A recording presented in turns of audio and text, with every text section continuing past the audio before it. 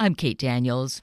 We have Ravi Hutheesing here to join us this morning, bringing some perspectives and hope to us as parents and educators as we navigate with our youth the path of moving on after college graduation, but also creating the educational conditions to be well prepared to navigate life, which is very simply in perpetual change. Ravi is a culture catalyst, a keynote speaker, and an author. And his book is Pivot, which gives us some terrific insights that you'll be hearing in just a moment. Ravi Hutheesing, good morning, and thank you so greatly for being with us, actually, once again. Good morning, Kate. It's really nice to be back with you. And, the timing is good. When we spoke some months ago, actually a half a year ago, we were certainly in the midst of the pandemic. We just weren't able to even see what the future was looking like. Not that we do have a crystal ball, but here we are, and we're feeling, I think, somewhat hopeful that the pandemic is somewhat under control. We kind of have a sense of that.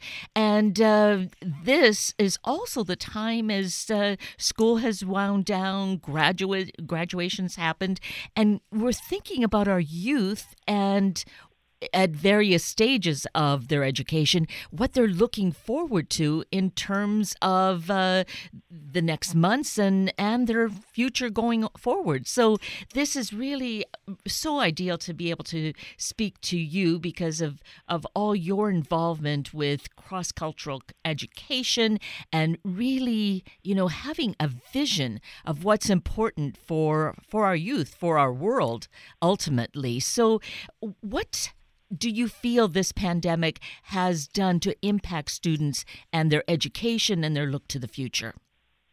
Well, it's been such a challenging time for education. And, depending on whether you're in the Northern Hemisphere or Southern Hemisphere, looking at this on a global level, it's impacted education in different ways because of the school year cycles. And, summer vacation up here is in July and August, and summer vacation in the Southern Hemisphere is December, January. So, for the folks in the Southern Hemisphere, they've been out of school now for more than a year.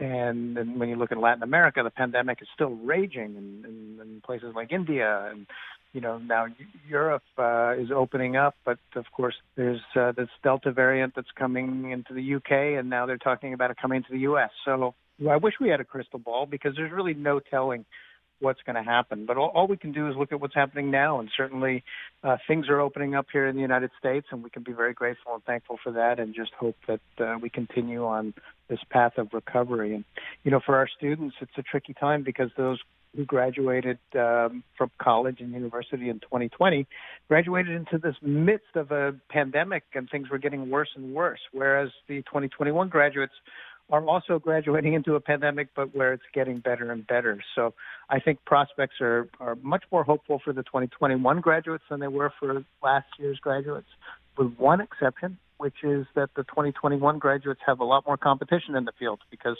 a lot of those 2020 graduates are still looking for jobs. But I think, we should be optimistic. I think there's a lot of good reasons to be cautiously optimistic, and so we should be. And we need to be. I mean, to have the other side of that coin is not going to be any kind of foundation to stand on going forward. Yes, correct. I mean, we really have to be looking towards the future. And, of course, the youth are always looking towards the future, especially when they graduate, because they have so many dreams and desires. And that's one of the tricky parts of what's happened now, though I think the pandemic has brought it to light. But in reality, preparing students for an unpredictable tomorrow, which is the subtitle of my book, Pivot, is really essential. But it's always been unpredictable because technology and globalization and artificial intelligence has caused the world to shift and the job market to shift. So, when a student chooses their major as they're going into college and figuring out what they want to do, they may have to pivot because the world might have changed by the time they graduate. And I think that's what a lot of today's graduates are facing. And certainly that, I don't know if we've really had a chance to kind of adjust to that because change is happening at such a more rapid pace these days than it did in, say, even 20 years ago and such. So there's been a little bit of perhaps anticipation of that. But have we really prepared our kids, our students, for this? Well, in my book, it's really talking about how we empower students to succeed through an unpredictable future. And, the way that we prepare them to do that, in my belief and in the system that I lay out in the book, is that school in general, whether it's kindergarten through 12th or even at the collegiate level, it really has one job, which is to teach all students how to be lifelong learners, because we can't possibly give every student everything that they need to know for the rest of their lives within 20 years of education.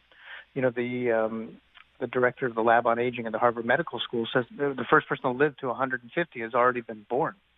And when we put it in that perspective, that means that there's a lot of lifelong learning that has to happen after the age of 22 when you get your bachelor's degree, or 20 when you get your associate's degree, or 24 with a master's, or however you lay out your education plan. The bottom line is we need to be learning throughout our lives in order to navigate and be able to pivot through the unpredictability of the future. And that is the primary job, in my perception, and what education should be. So you do a lot of work with schools. You do address large groups of educators.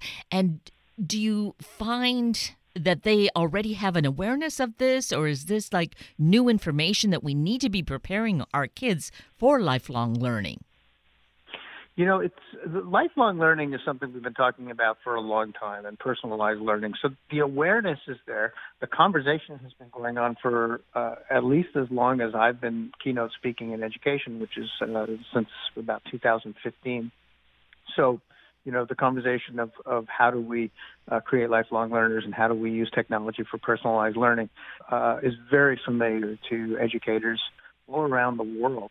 However, none of it was really put into action until the pandemic hit. And then it all had to be put into action overnight. And we figured out in many ways we were grossly unprepared, despite having had this conversation for a long time. And in other ways, we found that actually it really works. And people that were apprehensive and maybe intimidated by the technology, many teachers were intimidated, they had no other option. And they learned it. And I think that while the integration of this under the forced situation of the pandemic maybe caused greater disparity in many ways in education, it has also highlighted ways that we can repair that disparity and close that gap and make sure that an equitable education is accessible for all.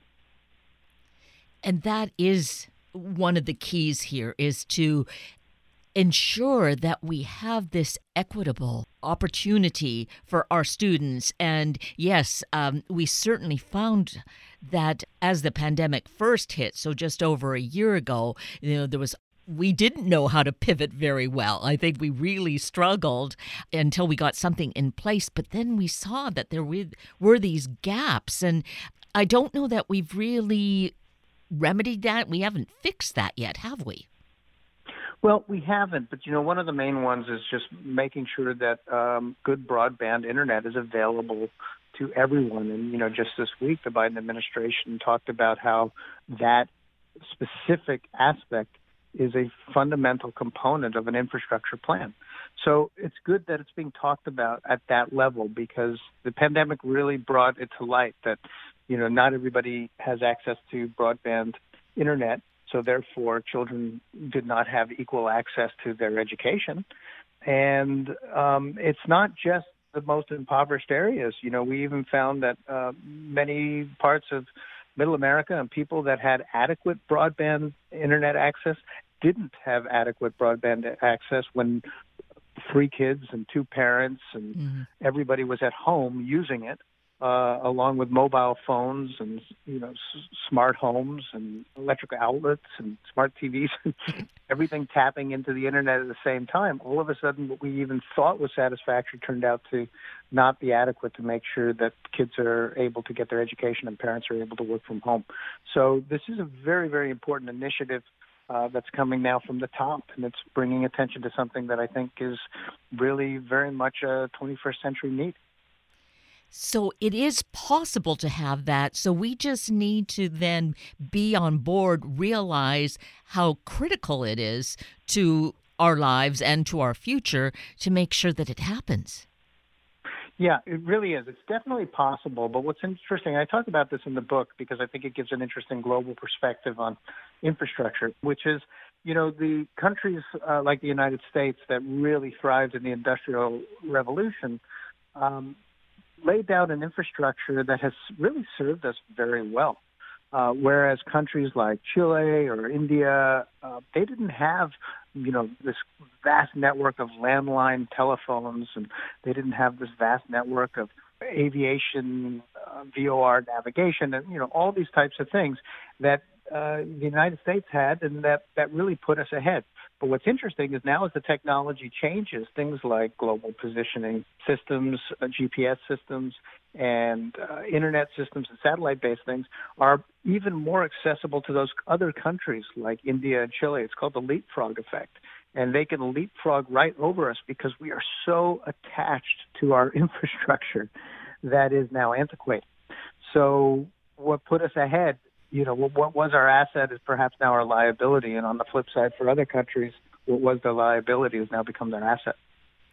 And that presents the kind of danger that anyone, and thus a country, is susceptible to, is not to ever get to a point of thinking, I've reached this wonderful place and now I can rest on my laurels. We just can never do that. Well, that's right. And that's why, the book and so much of what I talk about is the most overused word of the year, pivot. We all have to pivot, including countries and education systems and individuals. That is, in my opinion, the key to succeeding and navigating an unpredictable future. It doesn't matter whether you're a massive company or just a single person living somewhere. That is the required skill to make sure that you can be a lifelong learner and that you can navigate all these unpredictable times. So let's mention this about this really important book, Pivot, Empowering Students Today to Succeed in an Unpredictable Tomorrow.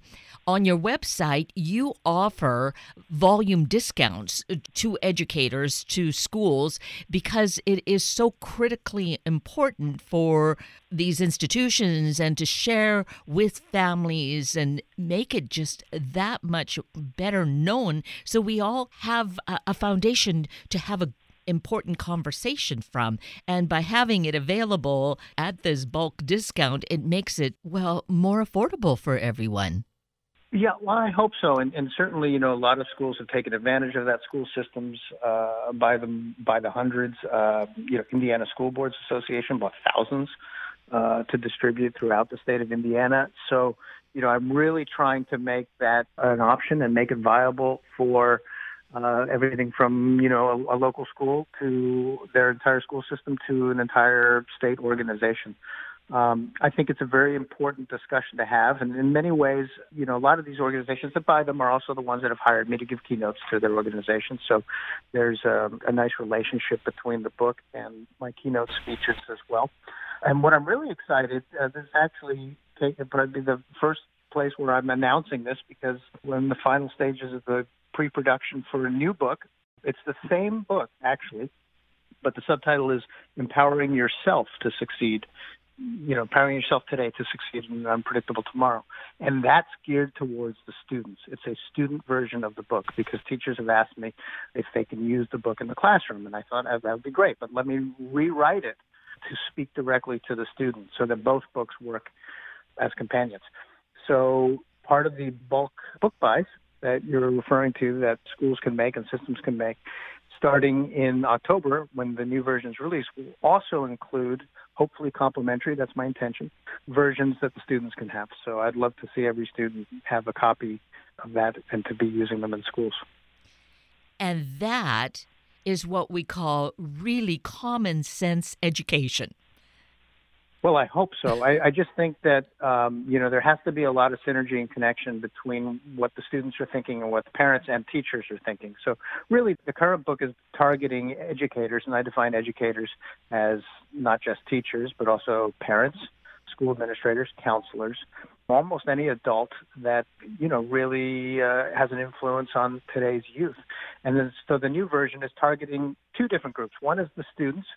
So it really speaks directly to them, and that'll facilitate that conversation with their parents and with their teachers.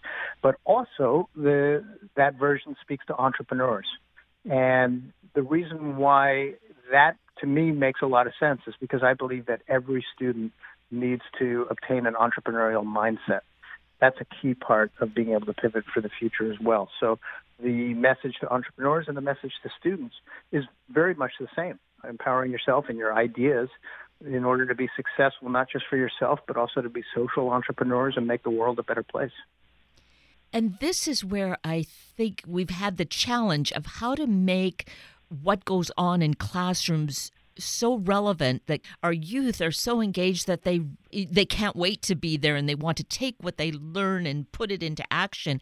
And this feels like it's going to really get us closer to that place and maybe really be that launching pad. Well, here's what's interesting that's come out of the pandemic is that now because we're so much better acquainted with technology within education because we've had to be, there's a sort of a natural movement going towards a hybrid education. And that can be defined in two ways. A hybrid education can be half of the classes online and half of the classes in person, which has been necessary due to social distancing and things like that. But that's very, very difficult for teachers. It's very unfair to students in many ways. And I think that most of the education community that I speak to finds that to be burdensome and not really benefit the student. But the hybrid education that I would like to see, and I think we can get there, is where the lectures and the teachers standing up in front of a group of students do that online. There's no reason for everybody to be in a classroom to face forward and listen to somebody talk to them or write on a blackboard or on a smartboard. What the classroom time should be is the lab experiment. It's the collaborative time, the social time, the opportunities for kids to work together on their projects. And that, I think, would make every kid enjoy coming to school each day and using their hands and using their minds in order to create and experiment and solve problems in ways rather than sitting there looking through books and listening to teachers. And that really does seem like a very logical, common sense approach to it. Do you feel that will be embraced, that we are going to see this coming sooner rather than, in a decade's time? Well, I mean, if I have anything to do with it and if I can encourage that, I sincerely hope so. And I do think it will. I think there's a lot of evidence that teachers are thinking this way and that administrators are recognizing the value of that. I mean, what I just described has been referred to as the flipped classroom. And that's been, again, something we've talked about for a long time, but hasn't really been implemented. So now is the opportunity to really implement it, I think, on a broader scale. And I think that is just one of the greatest services that we could do for our students, because education will become fun, it'll become collaborative, it'll develop all of those soft skills and the people skills that employers today are saying that their candidates are lacking. You know, the opportunity to work as a team and to show some of those leadership and responsibility skills. So, that's the real opportunity as we get back into the classroom in-person learning environment, is to make it as collaborative and really as social as it can be. And from that, we're going to really, I feel, and what you are seeking is to really be building a solid competence in our youth, which is part of pivoting, is to just know how to handle themselves as things come up and be able to think through situations rather than just react emotionally. Yeah, absolutely. And, that definitely comes with its challenges. I mean, there are some major shifts that we need to make in order to make that possibility become reality. And one of them is the way that we grade.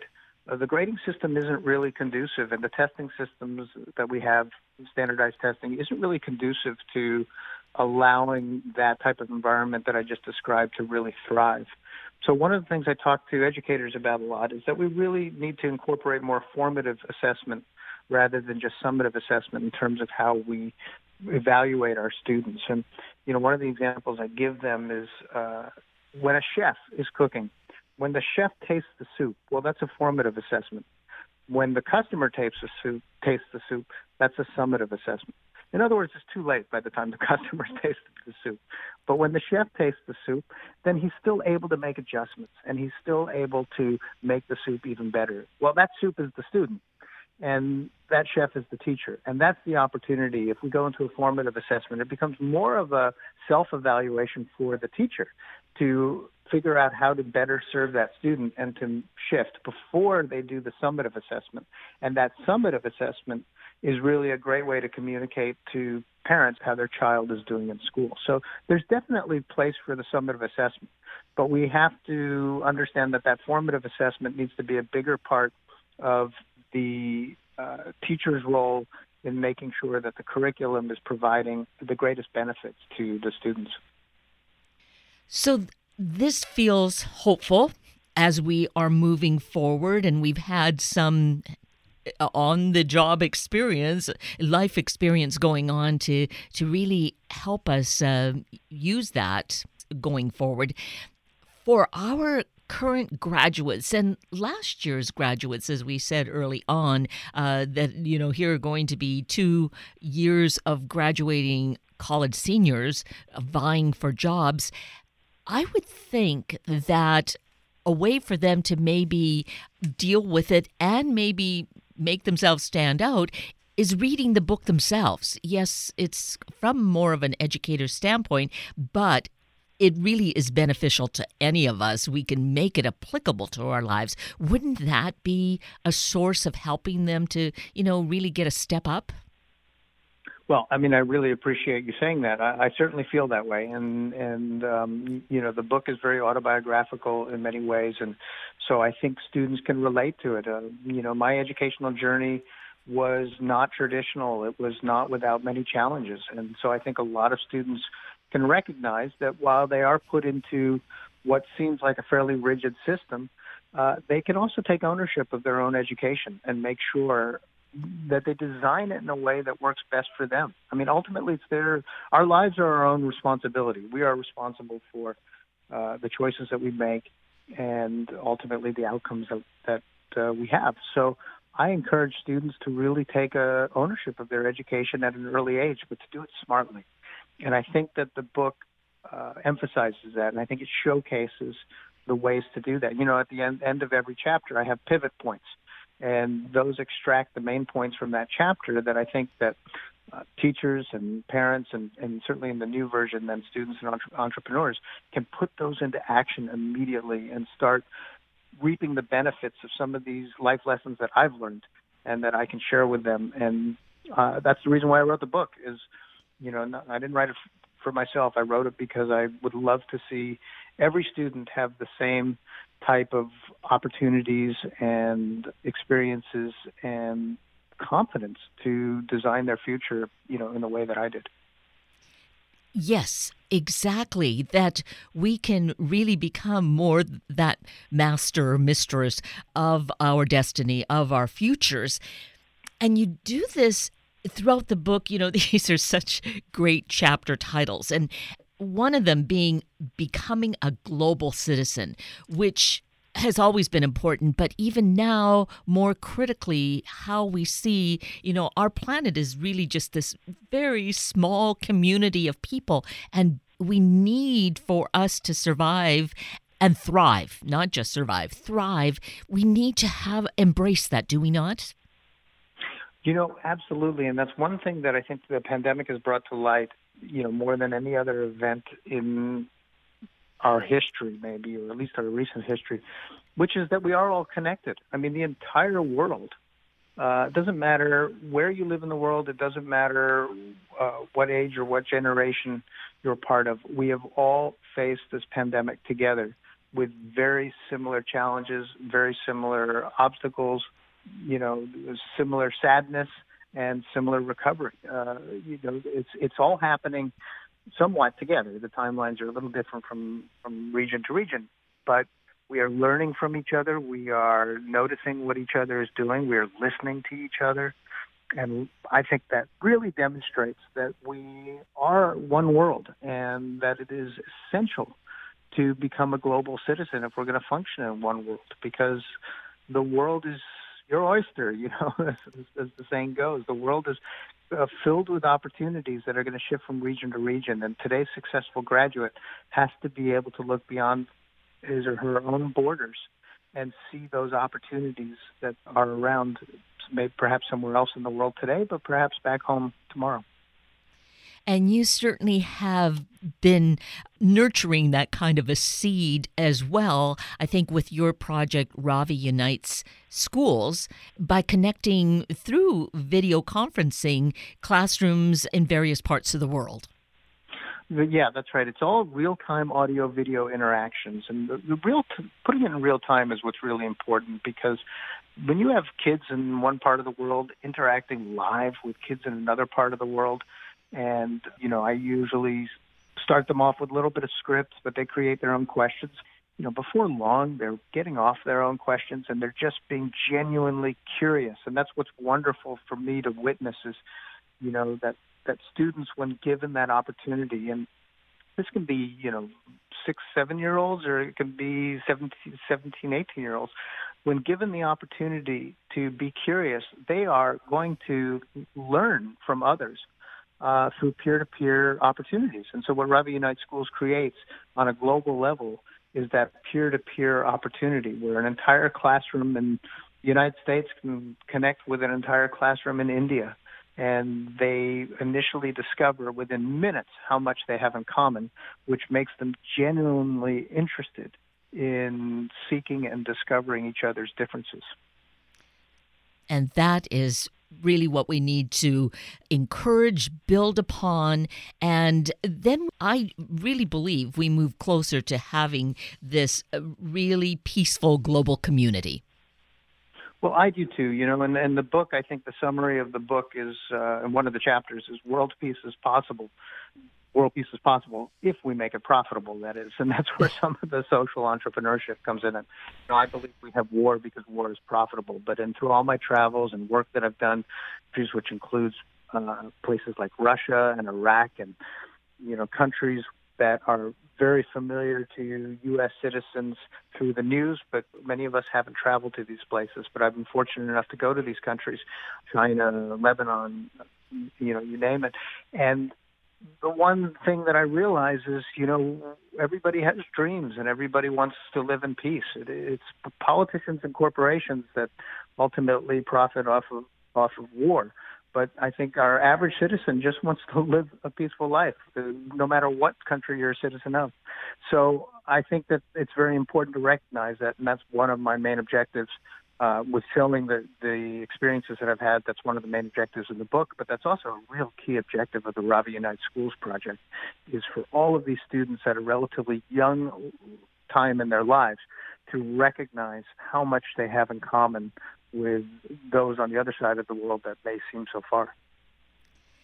So we need to be part of this very peaceful revolution and get a copy of the book. Start now. Don't wait for it to appear at the school, and get moving forward. And we can get these copies, of course, at our favorite bookstores or at your website as well, Ravi. So let's mention that website. Yes, it's RaviUnites.com. That's RaviUnites.com, because ultimately that's what it's about, uniting people and bringing people together for the greater good. So I invite everybody to come to RaviUnites.com. They can read about the book. I also have a blog up there and lots of other information that hopefully will inspire them to think bigger and really recognize what they can do for their communities and the youth of the world. And that makes us feel so much more hopeful and optimistic for each of our futures, our collective future. I hope so. I believe so. That's, as I always tell my audiences, I have the greatest job in the world because I get to be an optimist and an idealist. And I think that's important because we need people to put the vision out there.